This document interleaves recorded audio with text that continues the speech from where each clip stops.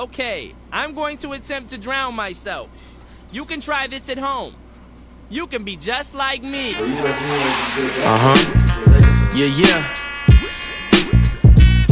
Juice is eating ice cream with lots of caramel. I just had a ice cream sandwich, M&M's, on the Eminem beat, ironically.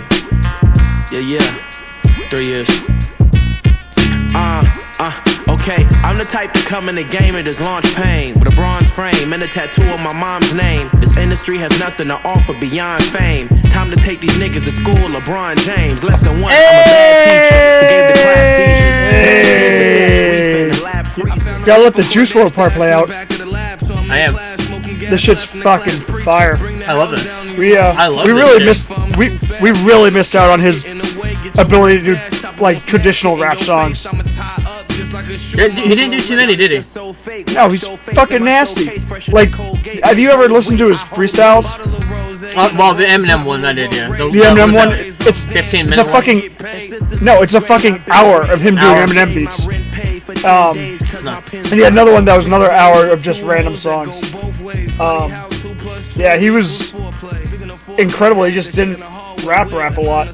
Yeah. He did that new shit that everyone was doing because it was, I don't know, easier to produce on a fucking computer when you're poor.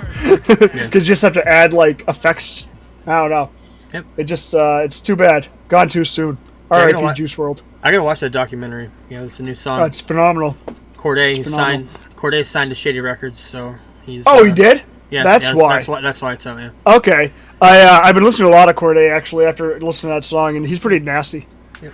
So that's another person Eminem's not going to do anything with for his entire career. Good for you, Probably not. Fucking every time someone's hot, Eminem signs them, and outside of 50 Cent, they don't do anything. Well, he does a lot fucking awful. He does a lot of producing in the background, but it's just the record industry of what it was 20 years ago, 30 years ago is not the same. But like even Griselda, he signed Griselda when Griselda was hot, and I don't even think they released an album. No. So yeah. Yep.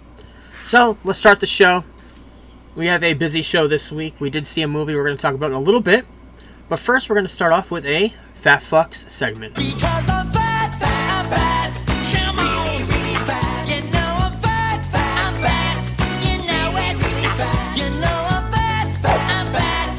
Come on, you know. Don't you call me pudgy, portly, or stout, cause tell me once again who's fat. Some crazy food news I wanted to bring up this week. The FDA, they decided to give a ruling for this group out of LA, I believe, to do lab-grown meat. It was going to be chicken and sell it in the store. The FDA gave them the ability to do that. Before that, it had to be approved, and it's been approved. I think it still has to go through the agricultural department. But what they can do is they can, instead of killing an animal, they can go in and molecularly create this meat through chemicals and make something that tastes and looks identical, or kind of looks identical. It's not like a fake burger, but it is the real chemical construct of what a meat would be. A piece of chicken in this case. And it's going to be happening in LA. And I believe Bill Gates' company is in charge of it. So that makes sense. They're launching in LA. Yep. So many restaurants out there are like vegan and just like stuff like that. Kevin Smith talks about that stuff all the time. Of course, you get the Impossible Burgers, the Beyond Burgers, but those are plant-based. This is totally different. This is actual meat composed of chemicals. So it'd be interesting to see where this goes. Could be the future. I know PETA. Not my crazy. future. Well, not well. You never. Wouldn't mind trying it as long as. Have you tried an Impossible? Approved. I have not. But that's different, though. It's actually not bad. It's I've used plant-based. Yeah, but I mean, it's not real meat, and it actually does have the meat consistency. That's weird. From what I heard from, I've heard around that Burger King's Impossible Burger, it has more calories and fat intake than the actual burger. Yeah. So, I don't know. That's true. So, yeah. They also got sued for cooking their Impossible Burgers on the same grill as their regular burgers. I heard that too. Yep. It's a good thing we don't do that where I work. Pause. We just let the pause run out. Wendy's Coming soon to the United looks States. amazing. A caramel I can't wait to try apple, this. a caramel apple frosty. I know they just recently had a strawberry frosty. I've tried it a couple times. It's not that good. This does sound really Does good. it just taste like a strawberry? It tastes milkshake? like it just tastes like a bad artificial strawberry. Like at least a strawberry Oh, milkshake. really? Yeah, strawberry milkshake. Is it- Kind so of it's- the strawberry. So it's not like McDonald's strawberry milkshake. It's No, not at all. Not it's, as good? It's a very Okay. very artificial flavoring. okay. I'm yeah. all set with that then. But this caramel apple, I mean, that sounds really good. Looks like Especially if it's, they put caramel on it. that's what it looks like too. It looks like it does Yeah. have caramel. So we'll have to wait and see. I think it's been tested around the country and maybe around the world, but they're going to be going around the U.S. So that'd be cool. And finally, actually, a couple more things. Pepsi on July 4th, which is going to be coming out the day after. The day after this will be coming out. Pepsi flavored ketchup. It's going to be exclusive to baseball stadiums around the country. I think Detroit, Minneapolis, Yankee Stadium, and Phoenix. It's going to be a Pepsi-infused ketchup that they're going Sounds to be disgusting. putting on hot dogs and stuff in the stadiums. Does sound Pepsi disgusting. sucks anyways. Very limited I hate time. Pepsi. When I used to drink cola, yeah, Coke was always my favorite. It has more flavor. Yeah. Pepsi is just I'm very drinking generic. cherry Coke right now. Nice. Yeah. Awesome. So yeah, and the last thing I wanted to bring up, KFC is launching an ultimate barbecue chicken sandwich sometime in July. It's going to have I don't know if you have. By the way, have you had the chicken sandwich at KFC? The new one. The double down? No, this is a brand new chicken breast. Very juicy, very good. They put mayonnaise, pickles on it. I get it without pickles, but it is very, very good. Do they do a spicy version like They do. like They with do- a spicy mayonnaise? Yep, spicy mayonnaise too. Okay, But I'll try that one. this if I one, ever see a KFC. this one comes out in July. It's the new crispy fillet that they put on those sandwiches. But they honey barbecue sauce. They have a great honey barbecue sauce. They do. Crispy fried onions, smoked bacon, cheese, pickles on a brioche bun. It comes out in July. It's a barbecue burger. Chicken sandwich. I can't wait. I mean, I love chicken sandwiches. That sounds good. Me And too. they're- What's your favorite out of all the big ones? Is it That still one- Chick-fil-A? That one's, well, if it was around here, maybe. But this one, being close by, is one of my favorites. Okay.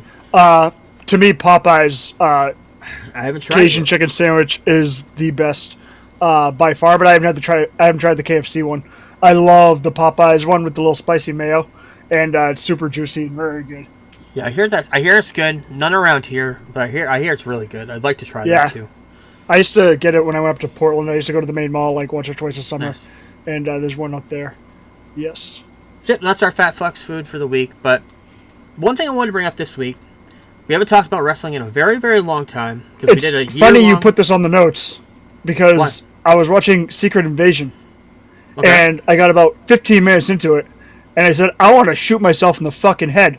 So I put on King of the Ring 1998 Yep. and watched it start to finish and had a fucking great time. If we had continued our rewatch, this week would have been the 25th Yep. anniversary of the Hell in a Cell match with Mankind and Undertaker, and that's why I'm bringing this up. One of the first matches, like big, huge 5-star matches I remember seeing. This is my favorite match of all time. I've seen it Really? so many. Oh, it definitely is. It's in my top storytelling- 5. The in my top storytelling, 5. the storytelling that this match did just changed the way I looked at wrestling. Mm-hmm. Looked at how wrestling is portrayed in the real media. I mean, not necessarily media, but the naysayers of wrestling and how they think it's fake. And seeing what Mick Foley did to himself in this match, throwing himself off the top of a cage, throwing himself through a cage, and then throwing himself through tacks, and at the very end, coming out after the match is over and interfering in the main event. This wasn't even Yep. the main event of the show, which just blows my mind too. But Yep. Mick Foley did a great podcast last week talking about the 25th anniversary with Conrad. He did a video on Facebook with the Undertaker, a retrospective video. They both did a watch along of the match. Mick Foley, a lot of his injuries came from this match. They came from a lot of things, but this one is like the train wreck or the car wreck that you hear in his theme song in the 90s, in the late 90s. It destroyed his match- body. This match is the equivalent of somebody that does cocaine every day for 10 years, and then their body gets fucked up 30 years after they're done doing cocaine because it fucked with them so bad. When he comes down to the ring, he starts climbing the ring. He starts climbing the cage. Gets on top. It's a 16-foot steel cage. Gets on top of the cage and calls the Undertaker up. The Undertaker climbs up. And that's where the match starts. For the very, very first time, number one, this is the, second King of the Ring match? Second Hell in a Cell. The first one was the previous September. With right? Shawn Michaels. 97, yep. Shawn Michaels in 97. So, Mick Foley wanted to obviously top that one, because Shawn Michaels and The Undertaker one is most notably probably the best. Would you say it's the best one besides this? I mean, maybe... I have this one way above that one, but I also didn't see that one live. I just heard about it for about 5 years before I finally saw it.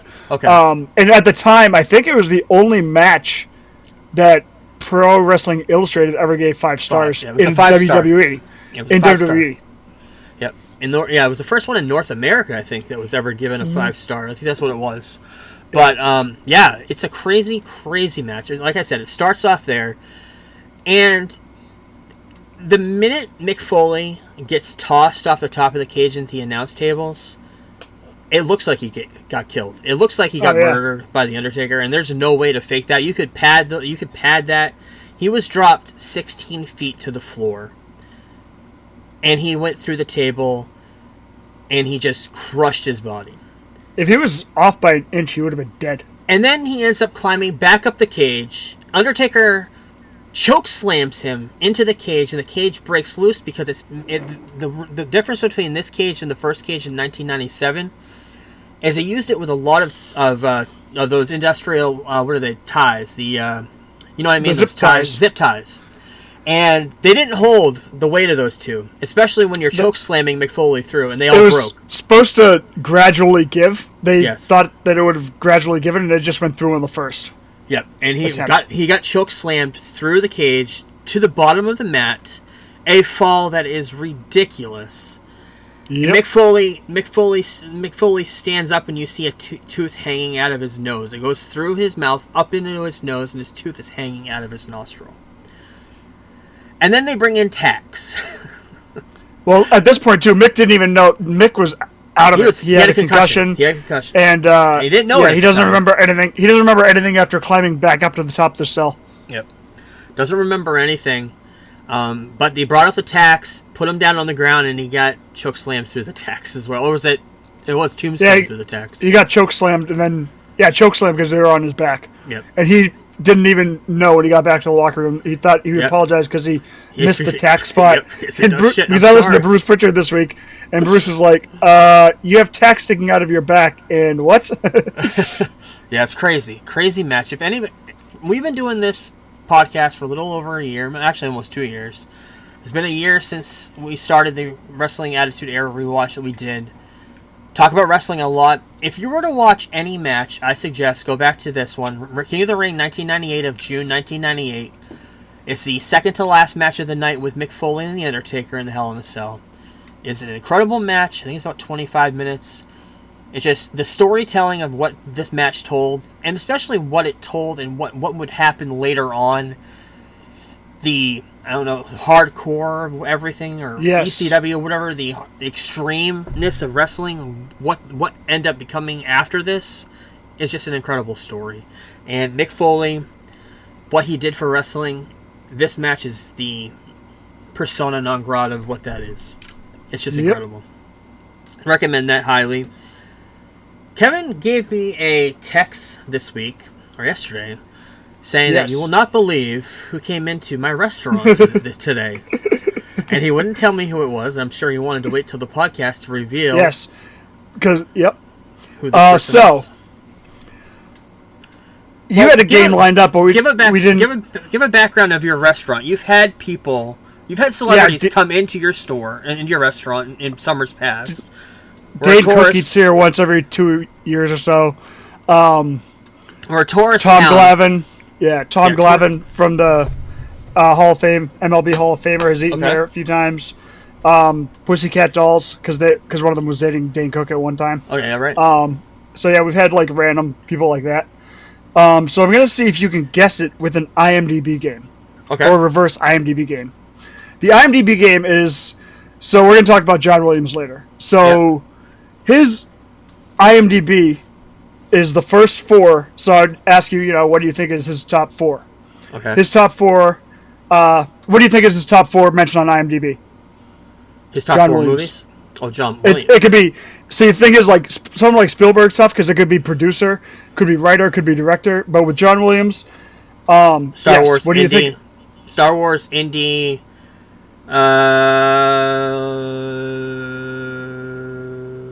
Jurassic Park, and Jaws. Okay. Almost. Jurassic Park, Star Wars, Superman, and Jaws. Okay. Yeah, I was gonna say Superman. The one for Star Wars is actually listed as additional orchestra. Okay. Not even not even conductor. So Okay. I'm gonna give you this person's IMDb, and you let me know if you can figure it out. I think it should be pretty easy. Okay. So, first up, Pixels. Did you ever see Pixels? Yes. Okay. Second, 21. 21. Third. 21. Is that that's the one about the Blackjack. gambling? Blackjack. Yep. Okay. Beauty and the Beast live action. And this one's probably going to give it away. I know who it is. It's I can't Frozen. remember his- Frozen. Josh Gad? Yep. Oh no shit. Yep. Josh Gad was up at the Nubble and got takeout from Fox's, No shit. apparently, or something. He was up there doing his thing. Wow. Yes. Celebrity sightings. Wow. Yes. Shout out to Josh Gad. We'll tag you on our podcast this week. So what we watched this week, Kevin already brought up Secret Invasion. We'll bring that up in a minute. But we did see Indiana Jones and the Dial of Destiny. Kevin, you were going to see it today. Why did you see it last night? Is it because of my my raving review of it after I saw No, it? because I like to do nothing on my day off at all. Okay, so if perfect. there's a 10 o'clock show, so I figured worst case I'll get there at 10 and be home at like 1:30. But I got sent home at like 8, so I went to the 8:15, and it was perfect because I got there and the previews had just ended, Cool. so I didn't have to deal with that bullshit. Nice. So, this movie had a lot of controversy going into it. It debuted at Cannes, and the critics Which is went the wrong nuts. place to debut it. Yep, critics went nuts bashing it. I think at one point it was like 40 or 30% on Rotten Tomatoes. It's gone up since then, but there was Yeah. only a few reviewers that reviewed it at the time. Yeah. For me, going in and watching this movie, first reactions, I fucking loved it. I thought, well, now, like I told Kevin in the text, I'm also the one that loved Crystal Skull. The one in the whole entire country that loved Crystal Skull. I thought this was incredible. I thought it was great. I thought it was a great ending to his story. I think it could have been a lot different if it turned the way that I thought it was at the end, and then you know that twist I'm talking about. That Yes, talk we're going to talk about that later. I want to know Yep. what your thoughts were on that. Yep, and we'll talk about it at the end. But And I still think it'll be divisive for some people. it will be. Similar to the end of Crystal Skull, but I think it'll be There in a better are- way because the movie is a better made movie. Yep. There are sci-fi elements like every Indiana Jones movie. This one plays it a lot better than Crystal Skull. Of course, Dial of Destiny, we've kind of mentioned it on the show, has a lot to do with time. Yep. And we'll get to that at the end of the review, but I did love this movie a lot. It's probably, out of all the movies I've seen this year, and we've seen a lot of good movies. I mean, Spider-Man, we've seen Guardians. This is probably the one that I had a lot of fun the most with. I had the most Yep. fun with. For me, I'll just say that I felt like a kid again watching this film. It felt like Yep. I was watching them for the first time. You saw them much later in life too, so you Yep. probably that could be one reason why you liked Crystal Skull so much more than other because it wasn't I'm like thinking that, taking yeah. apart your childhood. Yep. Like for me, like growing up, like you ripped on Temple of Doom, but even though it's obviously the third in the original when it was a trilogy, that was Yes. one of mine and a lot of other people's favorite as a Yes, kid. it is. Especially because with Short Round, like Yeah. it kind of gave you a look in just inside of like what it'd be like to hang out with Indiana Jones as like a 10-year-old. But that movie did not age good at all. Talking about Temple of Doom. But this one, I felt like a kid again the entire time, and James Mangold out Spielberg in it. Yeah, he killed it. He fucking killed it. I can't believe the decisive or divisive. What is the word? 'Cause I fucked it up last week. Is decisive? Divisive. Between what the critics said and what the fans are saying, or what you and I are saying, of how great this movie is. It's kind of how I felt with Crystal Skull, but a lot more people are on my side this time, which is pretty good. I was listening to Real Blend today, and they all loved it too. Yeah. So I think it's I really, really enjoyed it. Felt like a kid the entire time I was watching it. A smile on my face. Yeah, me too. We'll talk about it later. There is a Short Round-like character in this movie that was kind of useless. I think Short Round would have been better. But you mean Eyebrow? Keon Quinn, whatever the hell his name is. No, I mean the new kid. The new kid I'm just going to call Eyebrow. He is Eyebrow. Yep. But we'll talk about that later. We have a huge ending to the show planned, so stay tuned.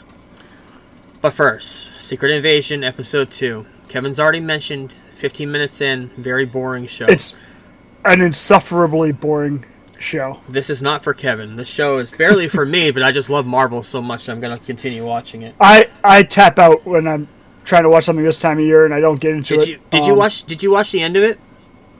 No. Did you finish it? No. I'll tell you about it then.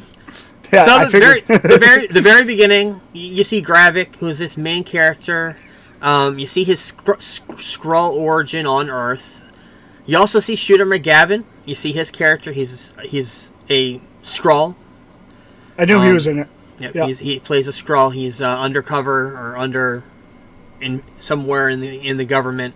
There's a secret society of Skrulls that are kind of controlling everything in the world, and they have this conclave together that are trying to figure out what to do and how to take over the world. And they induct this Gravik to be the leader, this Supreme Chancellor of the Skrulls, whatever the fuck they call it. This episode does something with the Super Skrulls. If you know the comic book, Super Skrull is a Skrull that has all of these DNA samples from, in the comic books, the Fantastic Four, where they can be invisible, they can be fire, like the Human Torch, they can have hard skin like the Thing, they can stretch like Mr. Fantastic. Obviously, they don't have any of those powers yet because the Fantastic Four are not in the MCU. So they're retconning it in the show to be different characters that have shown up in the MCU prior, and they're going to be taking their powers and they're going to be turning them into Super Skrulls, and that's what they're hinting to in this episode. So they have a list of the characters so far that they've got the DNA from. They have DNA from Groot, probably from Infinity War when he was on Earth and he had tree limbs that kind of fell off of him when he was in the battle with Thanos attacking Wakanda. Cull Obsidian, another Thanos reject that was had his arm chopped off in Infinity War during the fight with Iron Man, I believe. And the Frost Beast sent from Jotunheim in Thor the Dark World. A very random character that hasn't been around in a very, very long time. But they're using his powers. And in Iron Man 3, Extremis Patient. If you remember Iron Man 3 when all those people were kind of blow up, they turn into these fire blow up creatures. So they're taking these powers of all these people and they're going to be doing their own version of the Super Skrulls. The problem that I have with this show, they had rushed it. They should have fucking waited. They could have done it the original way that they did with the Fantastic Four, but like everything, they wanted to rush it. They wanted to get on TV. This should have been waited on and done as a epic movie like Infinity War, like Avengers, like Endgame, and had the superheroes come in. It would have been better than this espionage bullshit that they're doing with Fury, with the government, trying to do a Winter Soldier-like story and failing miserably. The other reveal in this show was Fury's wife, who you actually see at the end of the episode, is a Skrull. Don't know more than that. All you see is Fury going to his home. When he's walking into the house, she's a Skrull, and then she turns into a African-American woman, I guess, in England or Europe or United States. I have no fucking idea. Show is confusing. Show is not that good yet. I still will watch it because I am a Marvel fan. Kevin is more of a DC guy. So I am into it as far as that's concerned because of the bigger picture. Hopefully they don't fuck it up. But the track record for Marvel at this point and when this TV show was in production is not good. So we will see. They don't have James Gunn to fall back on either to kind of give them a little bump up like they did this year with Guardians. No. And this is also before Kevin Feige and everybody kind of choked the reins and brought things in. So yeah, this is part of the whole mess that happened after COVID. When is this show went under production when the people that were bankers were still in charge of Marvel, right? Yep. This was one of the first project that Marvel wanted to do after Infinity War. Right. And it was rushed, and like I said, it was too rushed. The Skrulls should have happened after Fantastic Four, the Super Skrulls, I mean. Secret Invasion should happen with the superheroes. Even in this episode, they mentioned, well, maybe we bring the Avengers in and we don't want to bring them in. Fuck that. The Avengers are part of this. The Avengers could be infiltrated. That would have been a great story. See, to me, it's like kind of like Agents of the S.H.I.E.L.D., where you're doing a superhero show without superheroes-ish. Right. So I never really got into Agents of the S.H.I.E.L.D. I know you watched it. Yeah. But this story should have been closer to the original story and not just what it is, because it's not very interesting. If you take the superheroes out of any Marvel story, it's not going to be very good. Well, it's like we mentioned last week. The guy that was director or was in charge of this show was told not to read the comic books. This show is nothing like the comic books. So that tells you right there from the very beginning, the very first week we talked about it. So it'd be like doing a show about fucking Iron Man before he had his fucking iron suit. Yes, exactly. So, what I did watch, it kind of put my whole week into skew this week because of what I watched these movies. We're on a countdown to Mission Impossible, whatever the movie's called, in a couple of weeks. Second week of July, I think it comes out. It's the 6th or 7th one, I think. I don't know what the hell it is. 6th, maybe? 7th? I don't know. But 1996 started with Mission Impossible 1, or 1995 Mission Impossible 1. Of course, they did the TV show in the 60s, I want to say. And this is a reimagination of this with Tom Cruise. Yep. And Mission Impossible 1 I saw a long time ago. I rather enjoy the first one a lot. But it's also it's a 90s movie, so it's a product of its time. Great and action. So is the second one. You know what that movie felt like? The first or the second? The first one. It felt like GoldenEye. It felt like GoldenEye. Yeah, it felt like that's exactly what it felt like. Yep. It felt like a GoldenEye remake, or it came out the year after. Yep, exactly. Same exact time period, so it makes sense. So I saw Mission Impossible 2 in the theater, and I fucking hated it. And I remember after I watched it at the house last weekend how much I hated it. And that's definitely what turned me off of this franchise. And that was also a very big product of its time, because John Woo was like the most successful director in the history of Japan, and he came over here, and I think he was doing Jackie Chan movies or something, and he just ended up getting the Mission Impossible one because they wanted more action. It's so funny you said that. I didn't write it in the notes, I should have, because there were a lot of pause scenes that reminded me of a Jackie Chan or a Japanese movie, where it's like kind of like those kung fu movies where they do that close up of the face right as they're about to attack. Yep. There's a lot of that shit. The soundtrack at the time was also popular because it had the Metallica song right before Jason Newsted left. It also had Limp Bizkit doing the theme song for Mission Impossible. Yep. I remember that, and I actually had the soundtrack, and I traded it for Ride the Lightning, so up for me. Whoever got that soundtrack, sorry. I don't even know who you are anymore. But I lost track of this then, and I thought I saw the third one, but I guess I didn't. But I thought I saw the third one, and I did not, because I watched it last week, and then the third one is a fucking amazing movie. Yep. As much shit as I give J.J. Abrams for Star Wars and lens flares, he resurrected this, because if he didn't hit that one out of the park, this series would have been over.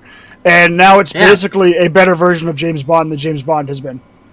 It's a more consistent version of James Bond. The movie starts off with Ethan Hunt, Tom Cruise's character, in a normal living situation with a girlfriend, living in a home. Looks like just a regular down to earth guy. Wouldn't even know he's a fucking spy or CIA or whatever the hell, MI6, Mission Impossible, whatever the fuck you want to call it. You wouldn't even know what he is.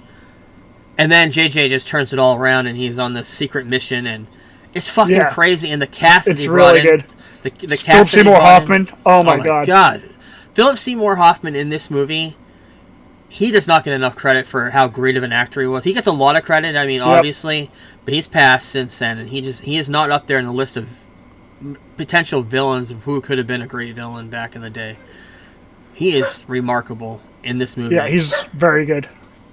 The whole line was I'll let you watch me kill her, or I'll let her see me kill you, or whatever the hell he says it, because I'm not that great of an actor myself, but it's just an incredible line. He's an incredible actor, incredible in this movie, menacing as hell. Just a great all-out movie, and I'm actually pumped to watch this series for the very first time in 20 years. Yes. I'm pretty sure there's been 6, right? I think Henry Cavill was in the 6th one. Yes. I know Henry Cavill. 4 is awesome. But like the thing about 3 is it sets up everyone that he works with going forward, I believe. Simon Pegg is a big part of it. Yeah, I knew he was. becomes a big part of it. And also going back to the first one had Jon Voight as the bad guy. Yeah. He was also exceptional. Did you know Jon Voight plays the character, the original main character of the TV show? That's his character in the TV show. Yeah. So, Ethan Hunt is a brand new character for the movie series, but the character that he played was the main in the TV series. So yeah, great movies. I can't wait to finish those, and we're going to try to watch that probably in July. Not a lot coming out in July. There's a couple of great ones that we're going to watch, definitely. But basically, it's that and Oppenheimer. Oppenheimer, yep. I'm probably not going to see Barbie. No cap. No. No. Although I hear no. I'll wait for streaming. I'm not going to see it in theaters. Oh, definitely I'll see it when it's on streaming. Yeah. I'm not going to take a 3-hour time out of my day to go to the movie theaters and watch that. But The Bear, I did not finish it. Just as a quick thing on that. I've only been halfway through. You did get to episode 6 though, so that's good. But I did not finish it. I only got about 20 minutes into it last night. I saw the beginning of the characters. Okay. Oh, you didn't see the best. Oh my god, the best part is the end. John Bernthal is in episode 6. John Bernthal, Bob Odenkirk, John Mulaney, Jamie Lee Curtis, and that's as far as I've got. It's about 15 minutes in so far. Okay. Yeah, that episode's awesome. So far, Robert Townsend, I wanted to bring him up. He was in one episode. I think he's the uncle or father of the main African American lady. He sits in the bar there and talks. Do you know father? Do you know who he is? Have you ever seen him and stuff? I know the name, and I recognized him when I saw him, but... In the 90s, there is a superhero movie called Meteor Man. Have you ever seen Meteor Man? Yes, that's him? Okay. Yes. Growing up, I always thought that was Damon Wayans.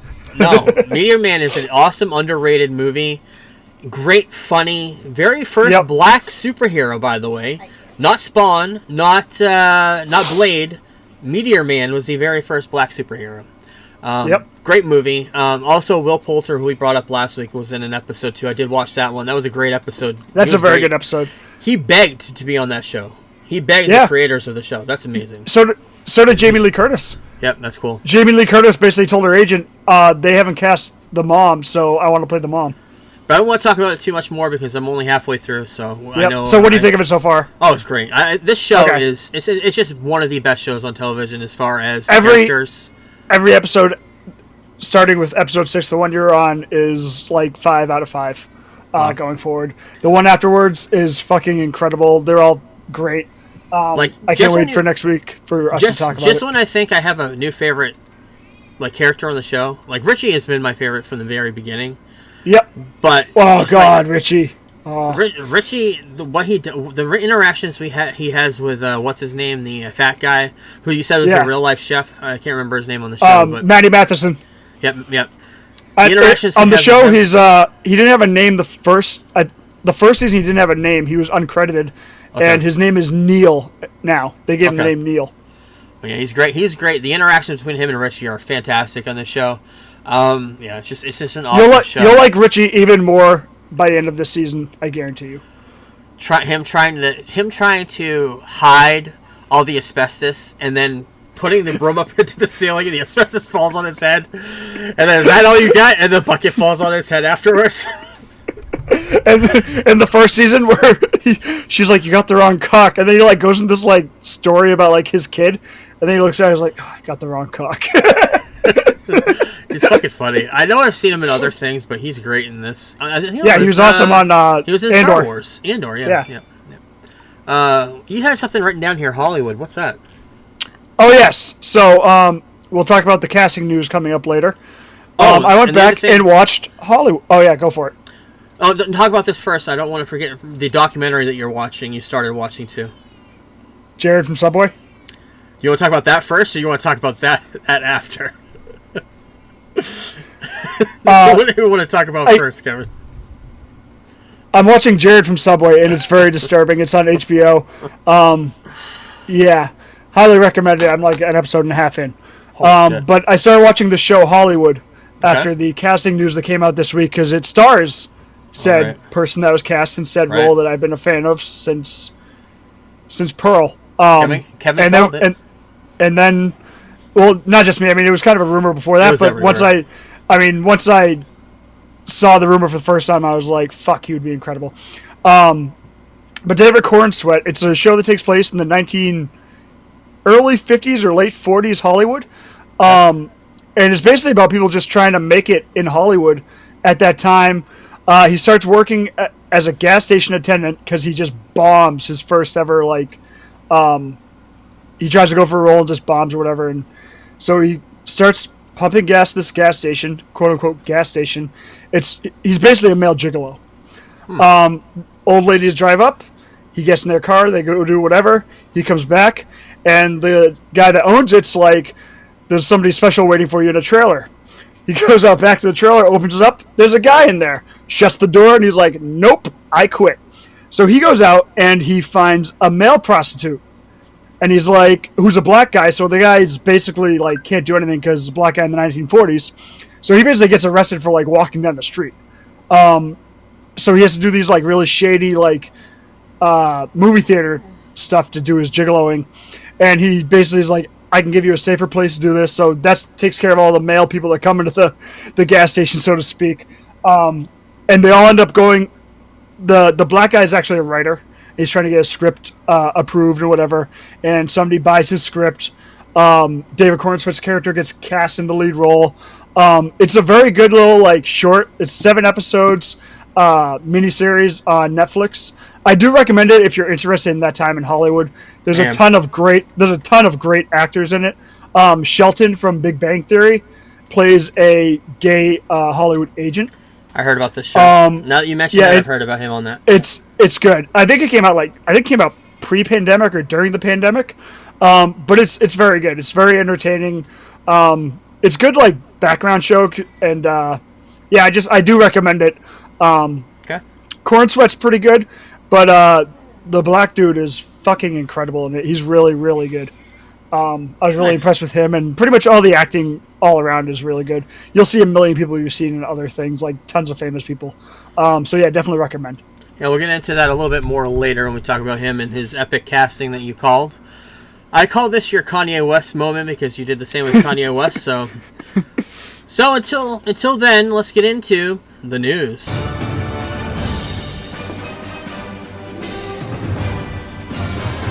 And it's not a news segment without the trailer roundup. A couple of trailers I wanted to talk about. Five Nights at Freddy's, Netflix series, or Peacock, I think. I can't remember what else. Peacock. Horror movie based off the video game, which I had no idea what this is about. I guess it's kind of like a Chuck E. Cheese like horror movie where they go into this room and these robots, animatronics, come to life and start doing a menacing chase around this room, whatever the hell it's called. Yeah, it looks good. I mean, I don't know anything about it. The Josh Hutcherson, who was in Hunger Games, he was in Bridge of Terabithia, he was in a whole bunch of shit. He's the star of it. Matthew Lillard from the Scream movies is in it. So yeah, I don't know. I don't know about this. I didn't know anything about it going in, so we'll see. Big trailer reveal this week. Did you end up watching? I know you try to avoid. Of course, trailers. I usually watch the first one or two. I mean, I know the story of this, so I'm not really concerned about spoilers. Yeah. So this one I don't really care about. It's mostly like comic book movies, stuff like that. I try not to watch every trailer that comes out. But like just regular TV spots, I'll watch. We're both fans of the first Dune. So Dune Part 2, the full trailer came out this week. Looks great visually. I don't know where this story, if it's going to be like the original movie towards the end. I don't know. Kind of hinting to that a little bit. So yeah, we'll see. I mean, the story is the story, so the story is going to remain the same. The only problem is in the first one they did it all in like a 2-hour movie. Yes. And this really, I mean, they did do a Dune miniseries, but I think it was like the early 90s. So it really should be told through a miniseries because you could do a lot more, especially nowadays, and with how popular miniseries are. But I'm really looking forward to this. I loved the first one. Denis Villeneuve is an incredible director. I still can't figure out how that first movie got nominated for every award and he didn't get nominated for director. Outside of the fact that they were just waiting and just like giving it to him this time, they just assumed he would be able to get into the race. But I mean, it's nominated for like 10 or 11 Oscars, and one of them is not director. Like, what? Which is pretty nuts. But yeah, I really can't wait for this. Yeah, it looks good. So let's get into the rest of the news. Brooke today, wrestling fan from the 90s. You knew about Darren Drozdov. I think we talked about it on the show when we talked about the documentary that came out in the 90s. I always want to say it's Dark Side of the Ring, Beyond the Mat. Yep. Darren Drozdov was in that. He meets up with Vince McMahon in that movie, and the whole he's gonna puke. He's gonna puke. Well, that's Droz. He used to make himself be able to throw up on cue. Yeah, that was his thing. Well, he ends up getting injured. He ends up getting injured in the ring by D'Lo Brown in like 1999, and he gets paralyzed. And he's in a wheelchair for the next 20 years, and he died today. He was 54 years old. Yep. He was in a wheelchair. His wheelchair was custom made by the owner of Under Armour, who was his best friend in college. Yep. I think they were college roommates. Yep. He was part of the New Legion of Doom in 1998. That's where he got his start. And he was a replacement for Road Warrior Hawk. Who is going through alcohol problems. Yep. R.I.P. to Droz. A career that had gone way too soon. And he was a proponent for paraplegics. He did a lot of talking about that. He did a lot of interviews on WWE television about that. I remember after the accident, he was on there quite a bit, talking about it and talking about being paralyzed and the drawbacks of wrestling and the injuries are real and all that type of stuff. So, rest in peace to him, and rest in peace to Alan Arkin. Yes, all this. He was in Edward Scissorhands, Little Miss Sunshine, Argo, Get Smart. He's been in a lot of great comedies recently in his later years. Great actor. He passed away today as well at the age of 89. So RIP to him. Jennifer Lawrence's No Hard Feelings was the top of the box office opening day last week. However, Spider-Man Across the Spider-Verse swung back into the first place after 2 weeks or 3 weeks in the box office, bringing in another $19.3 million last weekend. Yep. The Elemental movie brought in $18.46 million, and The Flash had a 72-week drop. 72%. 72% week 2 drop of $15.26 million, which is being called a failure by every Snyderverse person in the world, by every critic. It's just a failure in general. It's not even a superhero thing. Yeah. It's a movie failure. It's a failure of every proportion that you could even imagine. Unfortunately, it was a very, very good movie. If you love those types of movies, it was a good movie, but the hype of the movie and the bad hype of the movie, the CGI, the bad word mouth that happened before, I think ruined it. Plus the James Gunn effect where why give a shit about these movies when you already know there's a new universe in the horizon? So, and the hype had died down significantly since the Super Bowl commercial. Right. If they had dropped that Super Bowl commercial as like the first trailer and it came out like a month later, I think it would have been fine. But it came out at a time when other movies that were also going to be very popular came out. And also the movie theater business isn't like it used to be. Right. People now wait for streaming. The average movie goer goes like twice a year. Yeah.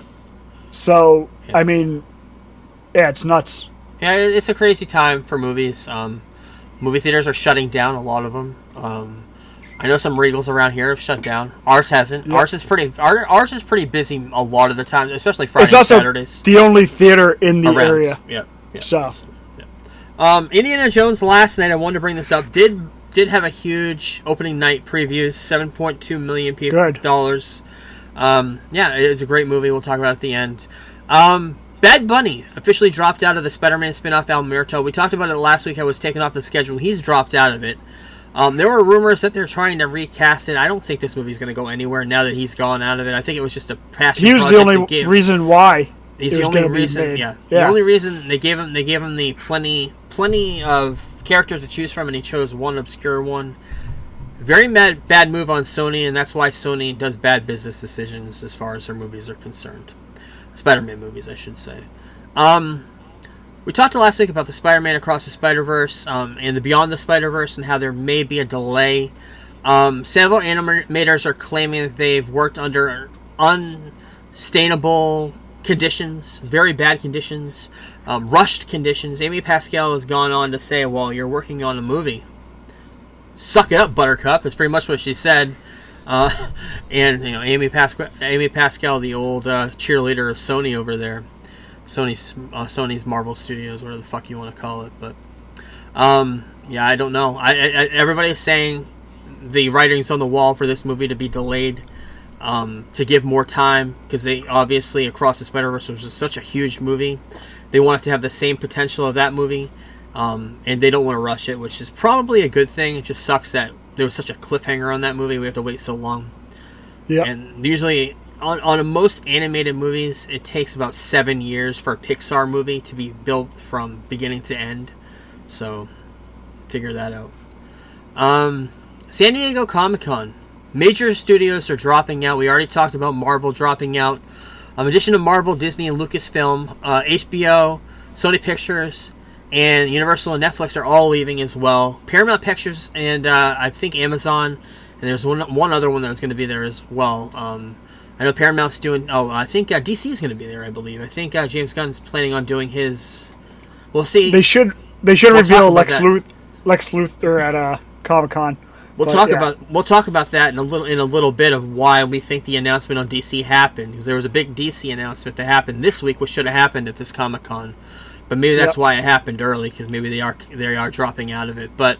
yeah, everybody's dropping out of Comic-Con. At this point, it's kind of a shell of what it usually is every time this year. So it sucks. I was really looking forward to this year, all the news coming out. But Directors Guild members are ratifying a new film and TV contract. 87% are voting in favor of it.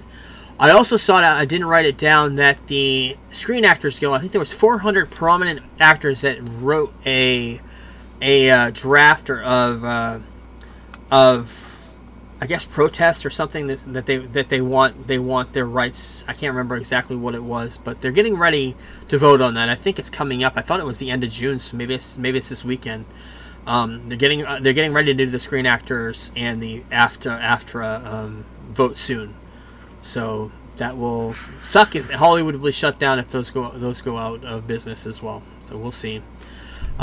Speaking of shutdowns and movies, Turner Classic Movies is coming back with Spielberg, Scorsese, and Paul Thomas Anderson going in to curate the movies, and they're going to bring in a new head of programming, and they're going to be preserving the mission of celebrating rich movie history. And that's the whole point of that. Turner Classic Movies was going to be shelved by the WB, HBO, Warner Brothers brass. And those three directors stepped in talking about, classic movies are our history and they should not be trashed. They should be part of it. So, we will see. Anthony Hopkins, Rebel Moon character, is a robot, CGI character. I had no idea. Yep. I saw it's going to be on the cover of the Empire magazine for next week. I did see the cover. It looks really good. I'm getting excited about this movie, too. Zack Snyder's version of Star Wars. Great cast coming in. Anthony Hopkins, for the very first time probably ever, playing a CGI character. Very reminiscent of Star Wars. This is Zack Snyder's Star Wars movie, of course. So, also wanted to mention in our text thread that you sent me a picture of the bear. I can't remember his name, but Jeremy Allen White. Jeremy Allen White. They're going to be doing a movie on the Von Erichs. He's playing Carrie Von Erich. Wait. Or Kevin. Who's Carrie. He's Carrie. Kevin is played by the other guy, Zac Efron. Zac Efron. In the picture below that, I posted a picture of Zac Efron with his new face. Yeah, he's fucking huge. He's got a huge new chin now. He's got like a Ken Barbie doll like chin. It's real. It's a real chin. And he got and getting in an accident. He said it looks like a facelift to me, or a facial surgery of some kind. But he as well has been jacked up, and they're going to be playing these wrestlers from the Texas Days of Wrestling, Houston Wrestling, right? It's going to be, and then I think the three they're going to focus on are Kerry, Kevin, and David, who's the one that passed away. Is he the one with one leg? Or Kerry? Who's the one that had one Kerry, leg? Kerry had one leg. Okay, I can't remember. David was the one that was supposed to beat Ric Flair, like, right, okay. the next month, and he went over to Japan, and his stomach basically burst, and he choked to death. I just watched the documentary this week after I finished The Bear. There was 5 kids. One of them died by I think he was electrocuted, like hit by lightning when he was playing in a puddle. Wow. And it's pretty much a cursed family because they're all dead except for Kevin, who was the one that did more drugs and anything than anyone else. So he's the one that should have died. The other ones were mostly clean and sober outside of steroid use. Kerry was huge into steroids. But it's going to be an interesting story. I think it's going to focus on around the time David died. Okay. Up through Kerry's death, probably. Because that'd be like a 10-year gap. Oh, no, that'd be like a 6-year gap. Because David died, then they did the big show at the Cowboy Stadium in Texas, and Kerry beat Ric Flair and held the NWA title for like 18 days, and then Ric Flair won it back. Looking forward to that. It does sound like a really good movie. There's a Dark Side of the Ring episode about that as well. If you want to check that out. Community. Joel McHale was on Kelly Ripa's show talking about it and said that the movie is going to happen. Filming in 2024. Donald Glover will be coming to return after he left the series, I think the second to last season. Community, I don't know. Did you ever watch Community back in the day? I've seen some episodes. It's pretty good. If I were to recommend any episode, there's the very first episode of Paintballing. It is a epic war, like Call of Duty, World of Warcraft episode about paintballing. Go back and just watch that one episode and you may get hooked to the show. Very funny. A lot of great actors in that have been in a lot of stuff now. So, good show. And of course, Chevy Chase, who has been lambasted for that show. So, yes. Tron Ares, the third Tron movie. I don't know if you've seen probably the first Tron, right? I've seen both of them. Yeah. You've seen the second. I haven't seen the second one yet, but I saw the first one. Evan Peters is coming in with Jared Leto to star in this new Tron. It's the third Tron movie from Disney. They own the rights, of course. Evan Peters just came off of Dahmer. He's been in the X-Men movies. He played Quicksilver in those. He was in WandaVision a couple years ago. Dahmer was a Ryan Murphy production, who was also the guy that's behind the show Hollywood I was talking about earlier. Oh, cool. Yep, I like Ryan Murphy stuff, but yeah, I like Peters a lot. So hopefully this movie's good. Cool. Spawn movie. Jamie Foxx is always attached to it, but Jamie Foxx there's something going on with Jamie Foxx. Nobody knows if he had a stroke. Nobody knows if he had a heart attack. He's in the hospital. He's in rehab. Nobody's seen him. He hasn't done any interviews or nothing, so nobody knows what's going on with him. He was attached to this Spawn movie that's supposedly been happening. And now that Jamie Foxx is out of it, I have a feeling that they decided to announce it. It's in very active development, this Spawn movie. Predicted for a 2025 release. Blumhouse is doing it. So, Spawn, of course, they did a movie in 1997, I want to say, with... it was 97. What's his name? Michael J. White. Michael J. White. And John Leguizamo. So, yeah, it's... the animated Spawn movie is fucking awesome. That's what I heard. I heard it's better. Of course, it was the very beginning of CGI, the very first Spawn. Wasn't too many comic book movies at the time as well. It was right after that Batman. Came out around the time... Yeah, it came out right around Blade. Yeah, right before Blade, I think. Yeah, I don't remember. Yeah. It was R-rated, too, so there's not too many of those. Yeah, it came out the year before. Yep. So, yeah, Spawn. Looking forward to seeing a live-action, very good CGI version of that, so we'll see. The Boys Season 4 delayed by the writer's strike, another casualty of the writer's strike. Officially announced Ryan Seacrest will be taking over Wheel of Fortune from Pat Sajak. Graham Norton's doing a UK version. There hasn't been a UK version, I think, in 25 years, I read. And Graham Norton's coming in to do a UK version of that. Stephen King posted a very first image of Welcome to Derry, the It prequel series, with a wanted poster of Have You Seen This Man? It looks like a very haunting looking picture of Pennywise. Different kind of like big teeth. Different version. Version. Yeah, it looks weird. We'll have to wait and see how that show turns out. I'm looking forward to it, but without what's his name, Bill Skarsgård as Pennywise, I don't know how it's going to be. I don't know. John Cleese talked about always look on the bright side of life, a song from Life of Brian. They do it on the stage show in Broadway. Talking about he wants to ditch it. I love that song. I watched that movie for the first time a couple of years ago, but I've always loved that song, not really looking at the context until I saw the movie. You ever seen Life of Brian? Were you in Python at all when growing up? Did you watch Python with your dad or anybody? No, I was never a big fan of those movies. Yeah, me neither. It was kind of maybe a couple generations or a generation before us that are very much into Python. Yeah, my cousin who's like 3 years older than me loves those movies. Yeah, it's kind of like Transformers. We're kind of on the cusp of the 80s where a lot of stuff, and the 70s stuff kind of missed past us. Yeah. We missed it completely. But yeah, he's talking about ditching the song, not because of politically correctness or anything like that, just because he didn't want to lean on it so much, and he's been leaning on it for the last 40 years. That's pretty much what he said. John Cleese is a funny guy. If you ever see Python, there's a reunion special of the Monty Python guys. I think it was on Netflix. It's a great thing. And of course, Life of Brian and what's the other one? The Holy Grail. Monty Python and the Holy Grail. It's a great movie too. I just saw them recently. The Grease prequel series canceled at Paramount Plus. Pink Ladies. I didn't watch it, so I'm glad. Bupkiss renewed for season 2 at Peacock. With the submarine ship that happened last week. This was bad taste, bad news, bad timing, but it was all in coincidence because it was already planned on happening before the submarine went under the ocean. But Netflix is bringing back Titanic to be streaming, and the internet went nuts and started complaining about it being too soon after the loss of those submarine people last week at the site of the Titanic. And yeah, the internet just looked for something to go after, and they sunk their teeth in the minute they smelt blood. So that's what happened. Book of Boba Fett star Tamura Morrison, who played Boba Fett, of course, in Attack of the Clones. He played Boba Fett in that. He plays all the clones. He's going to be playing Aquaman's dad. Yep, Aquaman's dad. He's rumored to be playing a live-action Captain Rex in Ahsoka. I know he's a huge character in Rebels and Rex is awesome. Clone Wars. So rumors of him being in that. So we'll see. Also rumors. I haven't seen too many places, but Lucasfilm reportedly canceled Star Wars: The Acolyte. Have you heard that? I have not. No, I haven't heard that either. I think they filmed it, so I don't know. I have no idea. I fucking hope they did. That's the one thing I'm really looking forward to besides Ahsoka. Yeah, me too.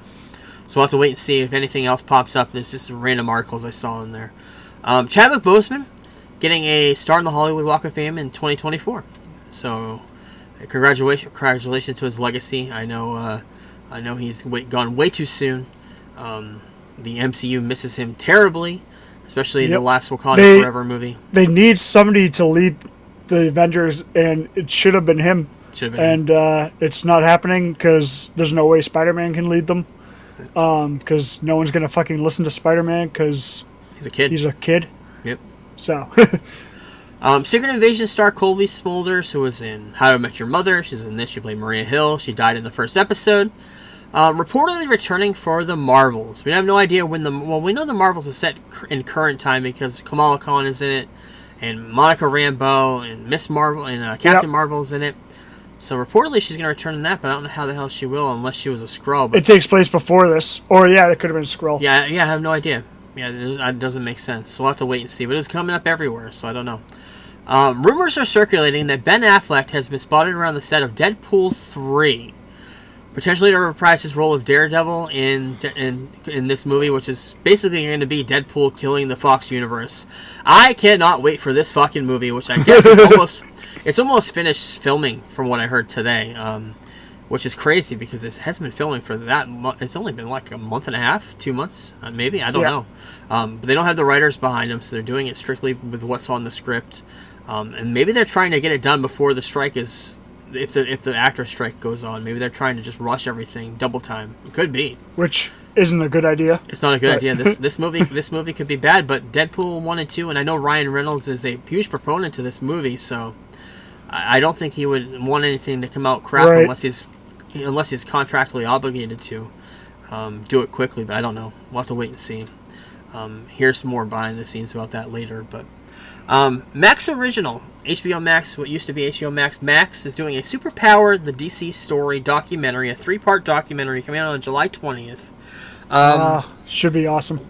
It's narrated by Rosario Dawson. And it's going to be all about... Interesting choice. It's going to be about the history of the DC Comics and movie and the whole DC universe, pretty much. And it's going to end with James Gunn and his stories, beginning of 85 years history of DC with Superman, Batman, Wonder Woman, navigating World War II, the birth of the sidekick with Robin, and everything. And then they're going to get into the movies, the first black superhero, Vertigo Comics with Sandman, Watchmen, all that stuff. And then they're going to get into the brand new thing. Now that Marvel is doing the MCU, they want to get into the movie picture, and they want to get into that conversation, and they decide to do more movies. Talk about bringing in James Gunn at the end and doing this expanded universe as well, because if you remember, was it 10 years ago, 15 years ago, they rebooted everything. They did the New 52. They're going to talk a lot about that. So this is a lot about the comic books, the movies, and everything in DC. Looking forward to this. 3 episodes. Comes out on July 20th, so we'll wait and see that. Big rumors. We already talked about Superman a little bit. We're going to talk about it in a few minutes, but Bill Skarsgård and Alexander Skarsgård both up for the roles of Lex Luthor in Superman Legacy. They both tested as far as the internet's concerned. Lots of rumors with that. Lots of news broke with that as well. Yep. We'll get into that in a few minutes. Christian Bale turned down the Flash cameo offer, according to Kevin Smith. I did hear that interview last week on Fat Man Beyond, where he talked about that. It wasn't really him talking about Christian Bale turning it down. He said he probably turned it down. Because it's already been reported that James Gunn wanted every Batman actor. Yes. And because of what Val Kilmer is going through, he couldn't get him.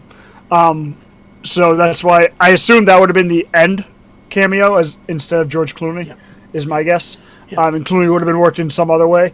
But yeah. But Bale's always said he won't come back unless Christopher Nolan directs another movie, and that's the only reason. The only way he would come back as Batman. So, so this is the news we've been hinting to at the very beginning of the show. Superman Legacy officially announced the cast of Superman and Lois Lane, Clark Kent and Lois Lane, David Cornsweet, and Rachel Brosnahan from Marvelous Miss Maisel coming in to play those two main characters, the pillar of the DC universe, and I think it's a great casting choice. I haven't seen him in too much, but he's got the look, and I need to start doing my research. So, and also remember, this is also he's going to be Superman not only in Legacy and going forward, but also in video games and any animated projects. So he could pop up in Creature Commandos, just doing the voice work. So yeah, it's exciting to know. Very exciting. And I'm excited to see who they round out the cast with. Who do you think would be a good Jimmy Olsen? I have no idea. It's going to be somebody younger. 5 years ago, I would have said Will Poulter would be perfect. He's a little bit older now. I don't know. One of the Stranger Kids things. Stranger Things. Because they're all at the right age. Wolfhard. Finn Wolfhard, or the other gay kid, Will in the show. I can't remember his name. He's gay, though. Just came out of the closet. Nicholas Hoult trends as the fans learn that he lost out the role of Superman, and he also lost the role out to Batman as well. So Nicholas Hoult is he could still be up for. I still heard he's in the conversation for Lex, but we'll see. I think he'd be a great Lex. I would rather him than either of the Skarsgårds. Even though I love both of them as actors. I think Nicholas Holt's incredible. I love both of the Skarsgårds as villains. I think they're. You should definitely watch Succession, because I think it's Alexander basically plays Lex Luthor on the show. So yeah. And I know James Gunn is a huge fan of Succession. Maybe that's why that makes sense. Why he brought him in for a screen screencast. So I mean, any of those three, I'd be happy with any of them getting the role, because I love Nicholas Hoult as an actor, and I love the Skarsgårds also. So it's gonna be a fun casting. And finally, in news, everything gets revealed. It was said that Superman will be joining a world in which superheroes already exist. This was a confirmed part of this whole announcement. So yeah, Superman's going to be joining a world where it was supposed to be the beginning. It seems like it's going to be in the middle, or maybe a year 2 type of story with Superman. So I don't know. I don't know where this movie's going to go. We kind of knew that when Gunn announced his thing to begin with. He said that Superman's going to know who Batman is and Wonder Woman. So yeah, this is why I said I think the Authority will probably be in this movie. Okay. At least 1 or 2 of them, because I feel like they're going to be set up as like the big bad, anti-heroes type deal. But that's just my thought. But yeah, it's exciting. Yep, very exciting. So that's it for news. And it has come down to this, Kevin. We have been talking about doing this retrospective for a very long time, and we waited purposely for this week to do it. Because this is allegedly the last movie he's scoring. Yep. Allegedly. Dial of Destiny was John Williams' last movie, so we want to do a retrospective on John Williams. The career of John Williams. 91 years old, still doing it. In fact, when they did the premiere of Dial of Destiny, he did a surprise for the audience after they watched it. Before they watched the movie, he came out and he did an orchestral playing of Indiana Jones. He did it right in front of the audience after the movie. I believe it was after the movie. And they all came out for the round of applause, and the curtain went up, and he was behind there with the orchestra and did the whole entire theme from Indiana Jones, did a couple of other songs, I believe. Still active. He's been around since 1952. He's been working with movies since 1972, big movies. I believe the very first one that I mentioned a few weeks ago was Fiddler on the Roof, which he adapted the stage screenplay, but he won an Academy Award for it. That was 1971. But he also did the Olympic themes for all of the U.S. games in 1984, 88, 96, and 2002. Winter and Summer Olympics, he did the themes to those. He did the Poseidon Adventure in 1972. He did Earthquake and Towering Inferno in 1974. 2 movies I haven't seen, but I know are very, very are classic movies. And then he meets up with a young director, young up-and-coming director, and he decides to make a orchestra theme for this brand new movie about this shark that comes out on the beach in the summer in Amityville. Is it Amityville? What's the name? What's the name of the Amityville? Amityville. Yep. I just watched this movie for the very first time a couple years ago. I'm watching it this week, 4th of July. Kevin watches every 4th of July, just like he watches Die Hard at Christmas. Do you want to review it next week? Yeah, we can do that. Give it a proper score? All right. Oh, the other movie, we'll bring it up at the end. Remind me of 4th of July next week. Yep. But of course, Jaws. Iconic theme. Very menacing. Very, very horror-like. Very first time he works with Steven Spielberg, which he has a history with after this. Of course, he's done so many Spielberg movies. But because of his history with Spielberg, in 1977, he meets up with George Lucas and does probably one of his most iconic, if not the most iconic things.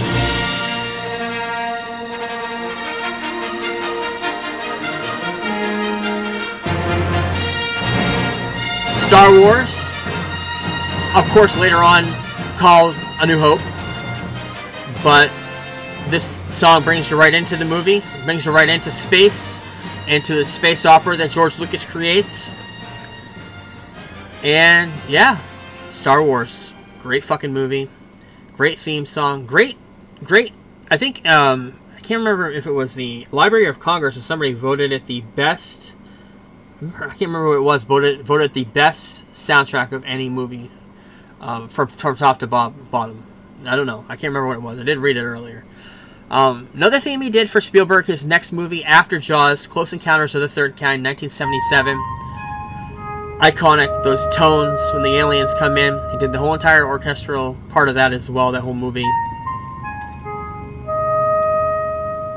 And then in 1978, he worked with a young director named Richard Donner, and he wanted the world to know that a man could fly.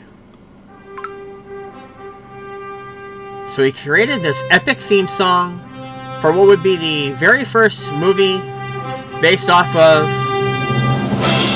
Superman. Honestly, this might be my favorite theme he's ever done. It may be. From a music standpoint. You know, I'm not even a fan of those movies, but that song, that theme is just incredible. It's so good. It brings you in, especially when it starts picking up right here. I mean, come on. You believe a man will fly. You believe it. And they did it. Doesn't hold up like you said, but back in the day, I could see this being as huge as it was.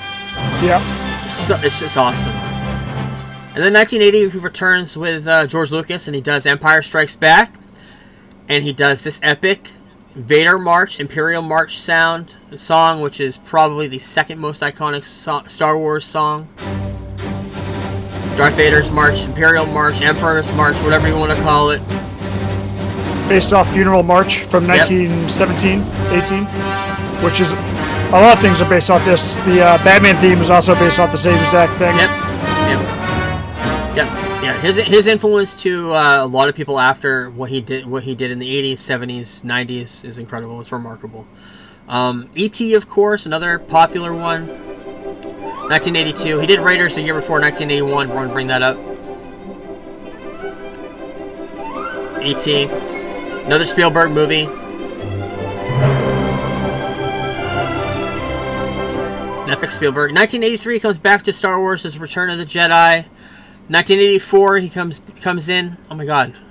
I skipped Raiders of the Lost Ark, but we'll do that later. We're going to talk about Raiders theme and Raiders after, and Indiana Jones later. Raiders is 1981. Temple of Doom comes back to that in 1984. 1989 comes back, does The Last Crusade, which we touched on a couple weeks ago. Also did Born on the 4th of July with Tom Cruise, which I've never seen. I did not know that. I've seen that movie 100 times, did not know that. Yeah, that's why I did this list, because I figured there'd be some movies here that we didn't know he did the themes of, that we liked. There's a couple of them coming up that I wanted to bring up, too. Yep. Another movie we talk about at Christmas time. Epic. I always forget they did Home Alone. Yep. Chris Columbus, right? Or is this John Hughes? Chris Columbus, yep. Chris Columbus, John Hughes produced. Yep. Great soundtrack. And another great underrated movie, which gets shit on a lot, but I loved it. Yep. Robin Williams as Peter Pan. Hook. I love Hook. It's a fun movie. Yeah, very fun movie. And it gets hated on because it was Spielberg. If any other director did it, people would think it was just fine. But because Spielberg is Spielberg, they expect more. And same year that year, JFK, which I've never seen. I want to see it with Costner and a few other people. 1992 he comes back for Home Alone 2, Lost in New York. 1993, Jurassic Park. It's just a great fucking soundtrack, great theme song. That reveal of the dinosaurs when this song is playing. It's just incredible. What he brings you into the movie before you even realize it with the music. It's just remarkable what he's done. And of course, this theme is played in all the Jurassic Park movies. It's kind of like the Star Wars theme. He's done it in every single Star Wars movie as well. Same year, 1993, he also did Schindler's List, another Spielberg movie. Great movie, very sad movie, of course, about the Holocaust. 1997, he comes back for Jurassic Park, does The Lost World. Same year, does Amistad, another Spielberg movie, I believe, right? Yep. 1998, he comes back for Spielberg, does Saving Private Ryan, huge movie at the time. 1999, almost 20 years later, 15 years later, he comes back to Star Wars and does an epic theme song for Star Wars, Phantom Menace, when it comes back. The prequels. The Duel of the Fates. One of the first times he brings in a choir, which is amazing to hear in this song, especially in the very, very end when when Obi-Wan and Qui-Gon are fighting Darth Maul in this place. Oh, it's just such an epic. A lot of people shit on that movie, but stuff like this just we shit on that movie, but it's just stuff like this just brings you in. Like, I want to watch this fight scene now. Yeah. Oh my god. It's also bullshit that they didn't name Episode 9 Duel of the Fates like it was originally supposed to be. Because that's a fucking epic name for the last Star Wars movie. A movie that I wanted to bring up. I had no idea he did the score, but I fucking love this movie, The Patriot, with Mel Gibson. Great movie. I had no idea. And Heath Ledger. Yep. Yeah, Heath Ledger as well. Yep. 2001. His last epic theme, original theme, that people know, played for 7 or 8 films, is Harry Potter. Hedwig's theme played in every single Harry Potter, beginning of every single Harry Potter film. It's just iconic with Harry Potter now. You go into the Wizarding World, you hear this song probably on loop. If you were down in Orlando or in LA at the Wizarding World of Harry Potter. It's just amazing. Amazing. He did AI the same year with Haley Joel Osment. Came back for Attack of the Clones in 2002. Did Minority Report, Chamber of Secrets, and Catch Me If You Can with Spielberg that year. No, it was, Catch Me If You Can wasn't Spielberg. Who was that? Or was that Spielberg? I can't remember. Was it? I know Minority. The Terminal was Spielberg, right? Yes, the Terminal that came out in 2004, and Harry Potter and Prisoner of Azkaban. Harry Potter and Prisoner of Azkaban was the last Harry Potter movie he did. He did the first 3. And the Terminal came out in 2004.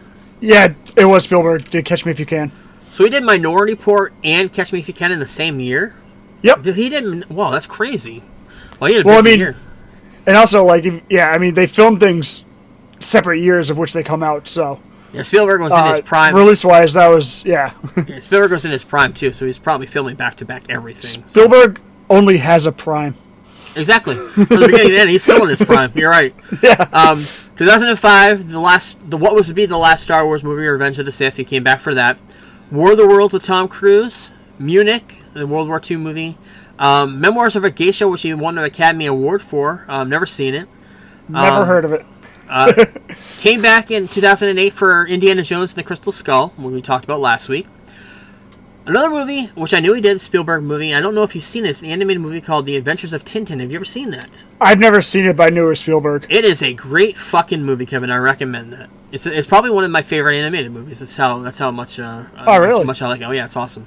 2012, another movie which I love history. I've never seen Lincoln. I know Spielberg did that as well. Oh, you haven't? It's not that good. Well, that's what I hear. It wasn't for me. It wasn't the time in life in which I thought a movie about Lincoln should.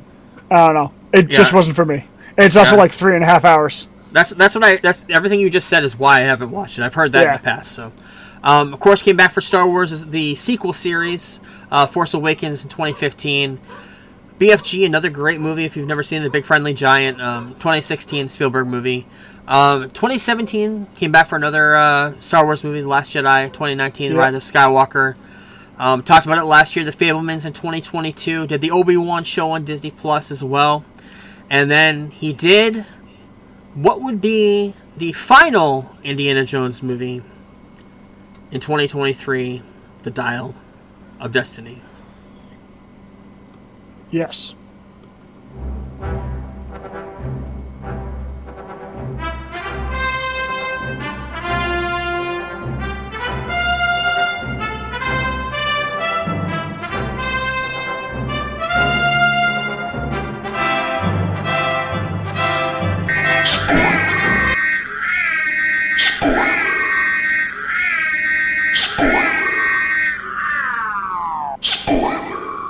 Might as well get right into it.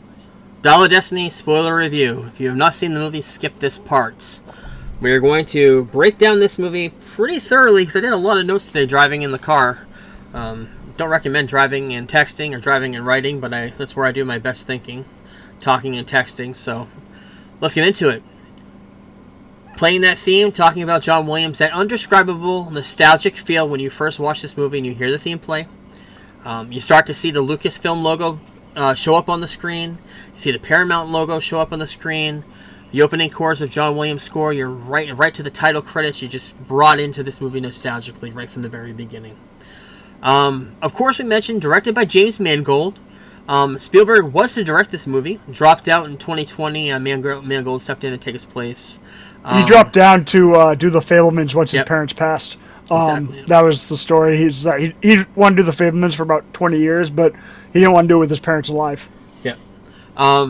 Mangold has said that it became really important to him to figure out how to make this movie about the hero at his sunset, about Indy being old. Instead of making it a joke about Indiana Jones being old and making old jokes like they did in Crystal Skull, you're an old man, you're too old to do it. He wanted to make it look like, what would Indiana Jones look like in his twilight years? And that's basically what the movie is about. It was made on a $295 million budget, the highest of the Indiana Jones movies, one of the highest budgets of any movie, as a matter of fact. Yeah. And the very beginning is intro to World War II, the very first 25 minutes of the movie, where you see an Indiana Jones in World War II, 1944. It was the end of the war, right? Very it just ended. It's when the Allies. It's when the Allies were coming in with the planes and they were starting to bomb Germany.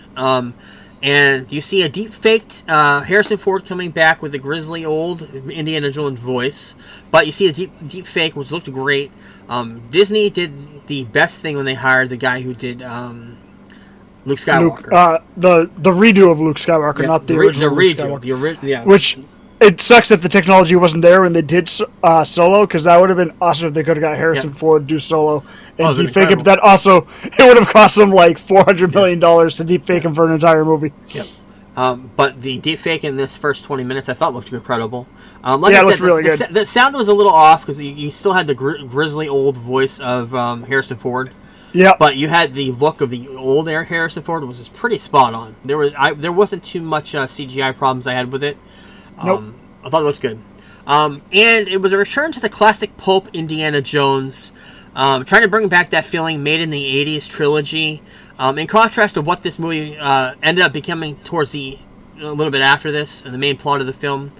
You see the Nazis come back. Like I said last week or the week before, Nazis equal ratings as far as Indiana Jones is concerned in my book. You see a train. You see the Allies raiding it. You see bombs coming down and bombing the train, bombing the bridge, and the train crashes. Every time I see a train and I think of Indiana Jones or Spielberg, I always get that feel, especially after watching The Fabelmans now. And then after that, the movie goes into 1969, NYC, New York City, and right after the moon landing, set in a more gritty time in New York. You see an Indiana Jones who is old, disheveled, looks poor. Looks like he's living in a poor lifestyle in an apartment in the middle of New York City, which is very weird to see.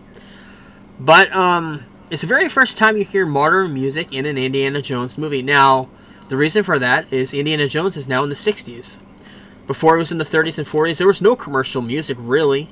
Didn't really become commercialized until Elvis and the Beatles. So 1969, and of course the very first music they play in the movie is Magical Mystery Tour by the Beatles. So 1969, you're going right into that time. You're seeing that for the very first time, music being played in an Indiana Jones movie. I thought it worked well. The cast of this movie, we'll talk about it a little bit. Toby Jones, he played Dobby in Harry Potter. He's been in a whole bunch of stuff, but he played Professor Shaw. He was Jones' friend in the 1944 train robbery. He was a professor who ends up finding this dial of destiny, which we'll get into in a minute. And there's a little falling out between them. His daughter, grown up, Phoebe Waller-Bridge. I haven't seen her in anything else. I know she's in a TV show. I can't Fleabag or something. You know, she wrote No Time to Die. Oh no, shit! I didn't know that. I was looking at the IMDb because I was the same thing. I know I'd seen her and stuff, and I knew the name. And I looked her up, and she wrote the screenplay to No Time to Die. Yeah, she played Helena Shaw, Indy's granddaughter. Muskrat is what he calls her. Mads Mikkelsen, who is in Rogue One, he calls her Wombat, not Muskrat. Wombat. Sorry, yeah, that's right. And he plays a old German not scientist. I guess he is a scientist. Yeah, because he works for NASA in this. He's a reformed Nazi sympathizer who comes in, works for NASA, and creates the rocket program or the moon landing. And this whole beginning of this 1969 flashback shows the moon landing. And he's the one that created the rocket. Now, this is based off of fact. The fact versus fiction of this. After World War II, they brought in a lot of Nazis to do stuff behind the scenes in America. Do a lot of scientific things. Brought them in to do a lot of behind the scenes things for the CIA and the government. That's a real true thing. So they brought that into this movie a little bit with this character, Jürgen Voller, who Mads Mikkelsen played. He created the NASA rocket. He's looking for an artifact. and we'll get to that in a minute. He has a henchman from Logan, the Logan villain, Boyd Holbrook. I've seen him in a whole bunch of stuff since then. He's probably going to be in. He's probably going to be in Swamp Thing, which Mangold's directing. Wouldn't be surprised if he is Swamp Thing. That's just a guess because he's in a few Mangold movies. So I'm going to mark that down as a Kevin prediction. I like that one. John Rhys Davies as Sallah coming back for a very quick scene, but it's very funny how they play it in this movie. He immigrated over to the United States with the help of Indiana Jones. He's now a taxi driver, which, if you know anything about the stereotype of taxi drivers in New York City, they're usually Muslims. They're usually driving taxis through the city like Sallah, so I think it kind of makes sense in a weird way. Antonio Banderas plays a very small role, significant role. Didn't recognize him at first. As a sailor, diver, friend of Indiana Jones from the past. Helps him go down and find this second part of the Dial of Destiny. Doesn't he call him the Frogman or something because of how because of his diving? Yeah. Yep. And he also get explained Mutt's absence, Shia LaBeouf's absence in the movie. In a very dramatic scene. Very dramatic scene on the boat. He's talking and he says that Mutt, to displease Indiana Jones, enlisted in the army and dies in Vietnam. I think Shia LaBeouf shot himself in the foot when he was talking shit because he could have been a part of this movie. It's just. I mean, I thought he was great in that movie, in Crystal Skull. I know a lot of people. He's a good actor. So he's a good actor. Yeah. But the movie is called The Dial of Destiny because it's based off a real life dial that was found in a ship, in a shipwreck, just like the movie. It's an ancient Greek hand-powered analog computer, one of the very first from 2,000 years ago. It was used to predict astronomical positions and eclipses decades in advance. It used to be used to track the 4-year cycle of Olympic Games. It was a very, very strange thing. In the movie, it's totally different. Yeah. It's a time travel object. It was made by Archimedes in the movie. It was split off into two halves because they didn't want the two halves to be together because it would create trouble in the world if somebody bad had their hands on it, of course.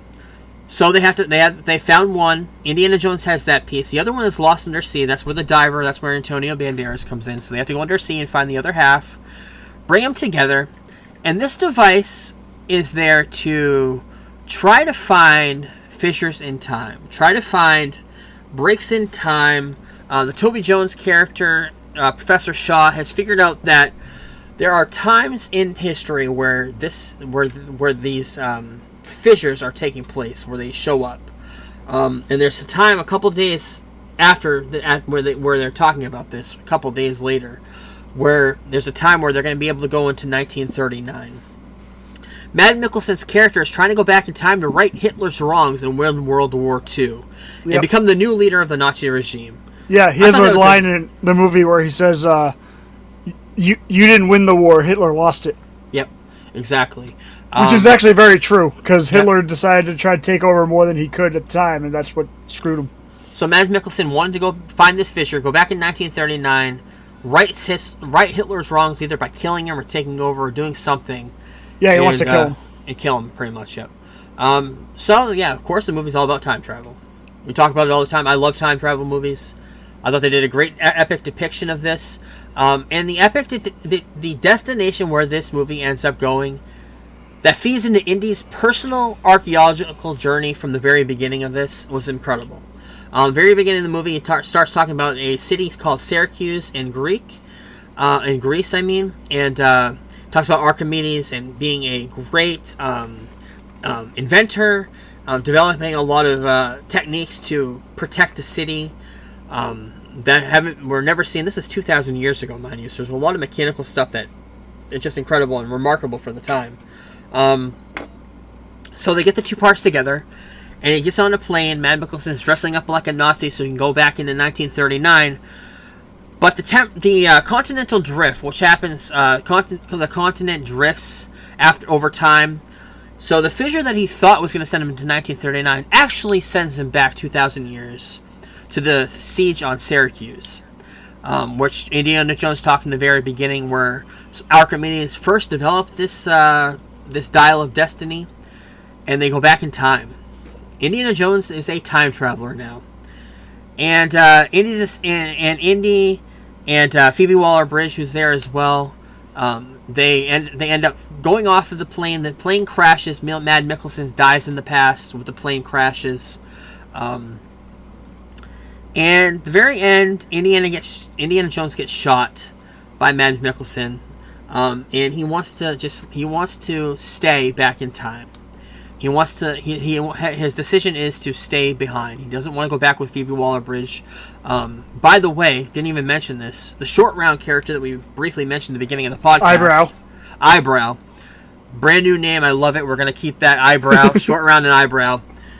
Eyebrow is following them in with a plane. So there's already a backup way of escaping after the plane crashed.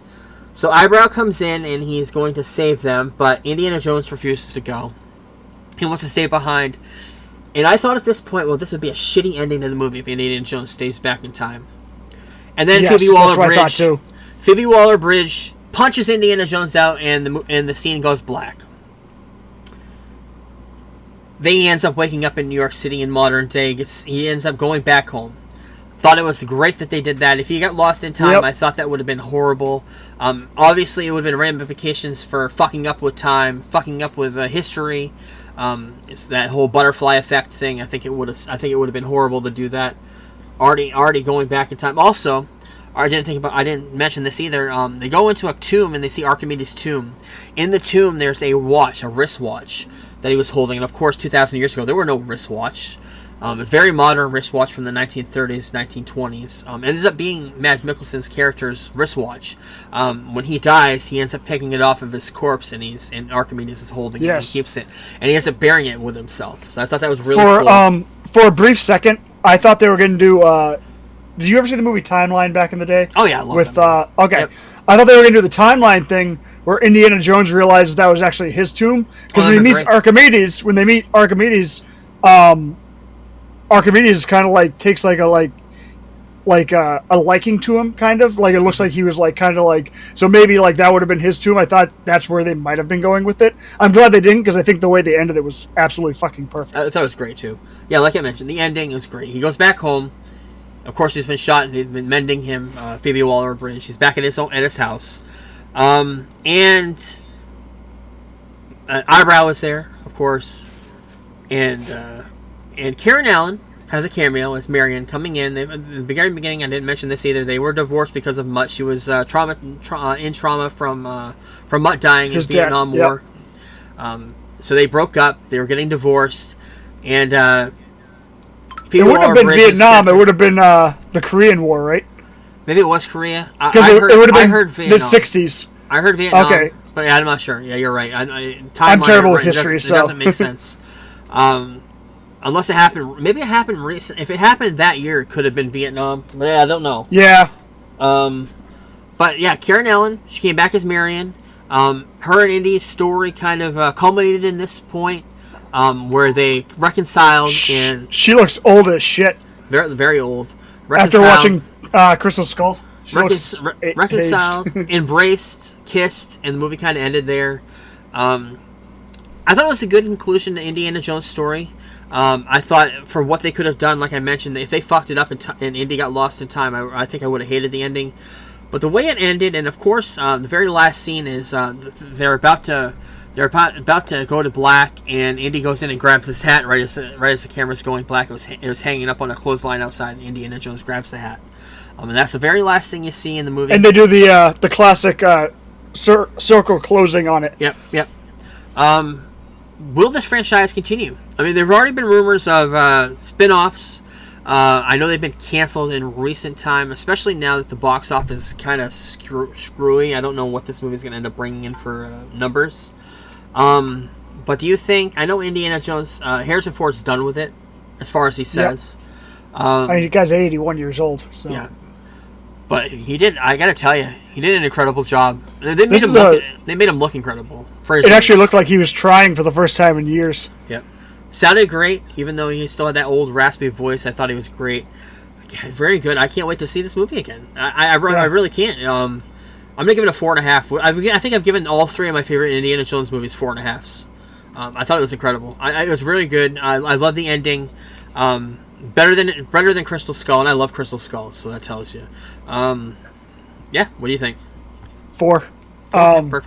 I liked it a lot. I gave Last Crusade a 4.5, I believe. I think I gave Raiders a 5. This movie is very good. I want to watch it again. But I thought it overall just concluded his story very well. Like you said, if you got lost in time, I think that would have been a bad choice overall. Good choice. Very good choice to do what they did. Yeah. And I think it might be a little divisive, the ending, actually going back in time. But at the same time, I love time travel. So I didn't mind that at all. And I thought it was cool how they did the whole continental shift.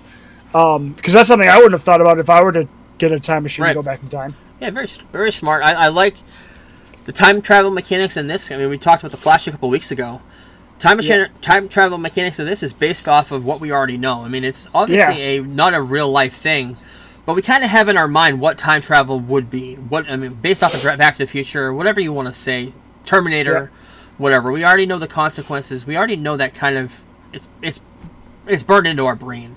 Yep. Fucking with it too much messes a movie up, and I think this movie kind of living off of that is great. And I think I loved it. I love time travel. And also movies. the chase scene was awesome. Great. Those little like golf cart things that they were driving through the streets. That scene was a lot of fun. The chase scene in New York City was great too. And during the parade scene, I thought that was great too. Yep. Great movie. Great fucking movie. Highly recommended. I wish more people would see it, but the fucking press went nuts on it, so a lot of people are shitting on it before they even fucking see it, which sucks. But that's just the way the world is now. That's the way movies are now. So that's our review. Next week, Show and Tell, very first of the month. We wanted to bring up that so we don't forget. Show and Tell.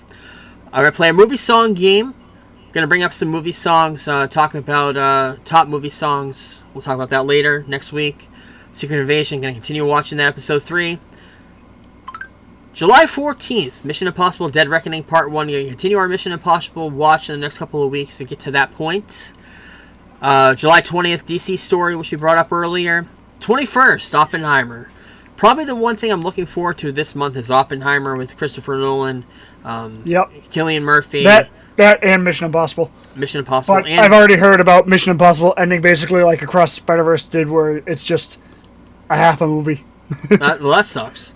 Also, the 21st, which we're not going to watch, is Barbie, but it'll probably be annihilated by Oppenheimer, I'm hoping. And the 28th, I doubt it. Barbie's going to make a lot of money. Yeah. Oppenheimer's rated R.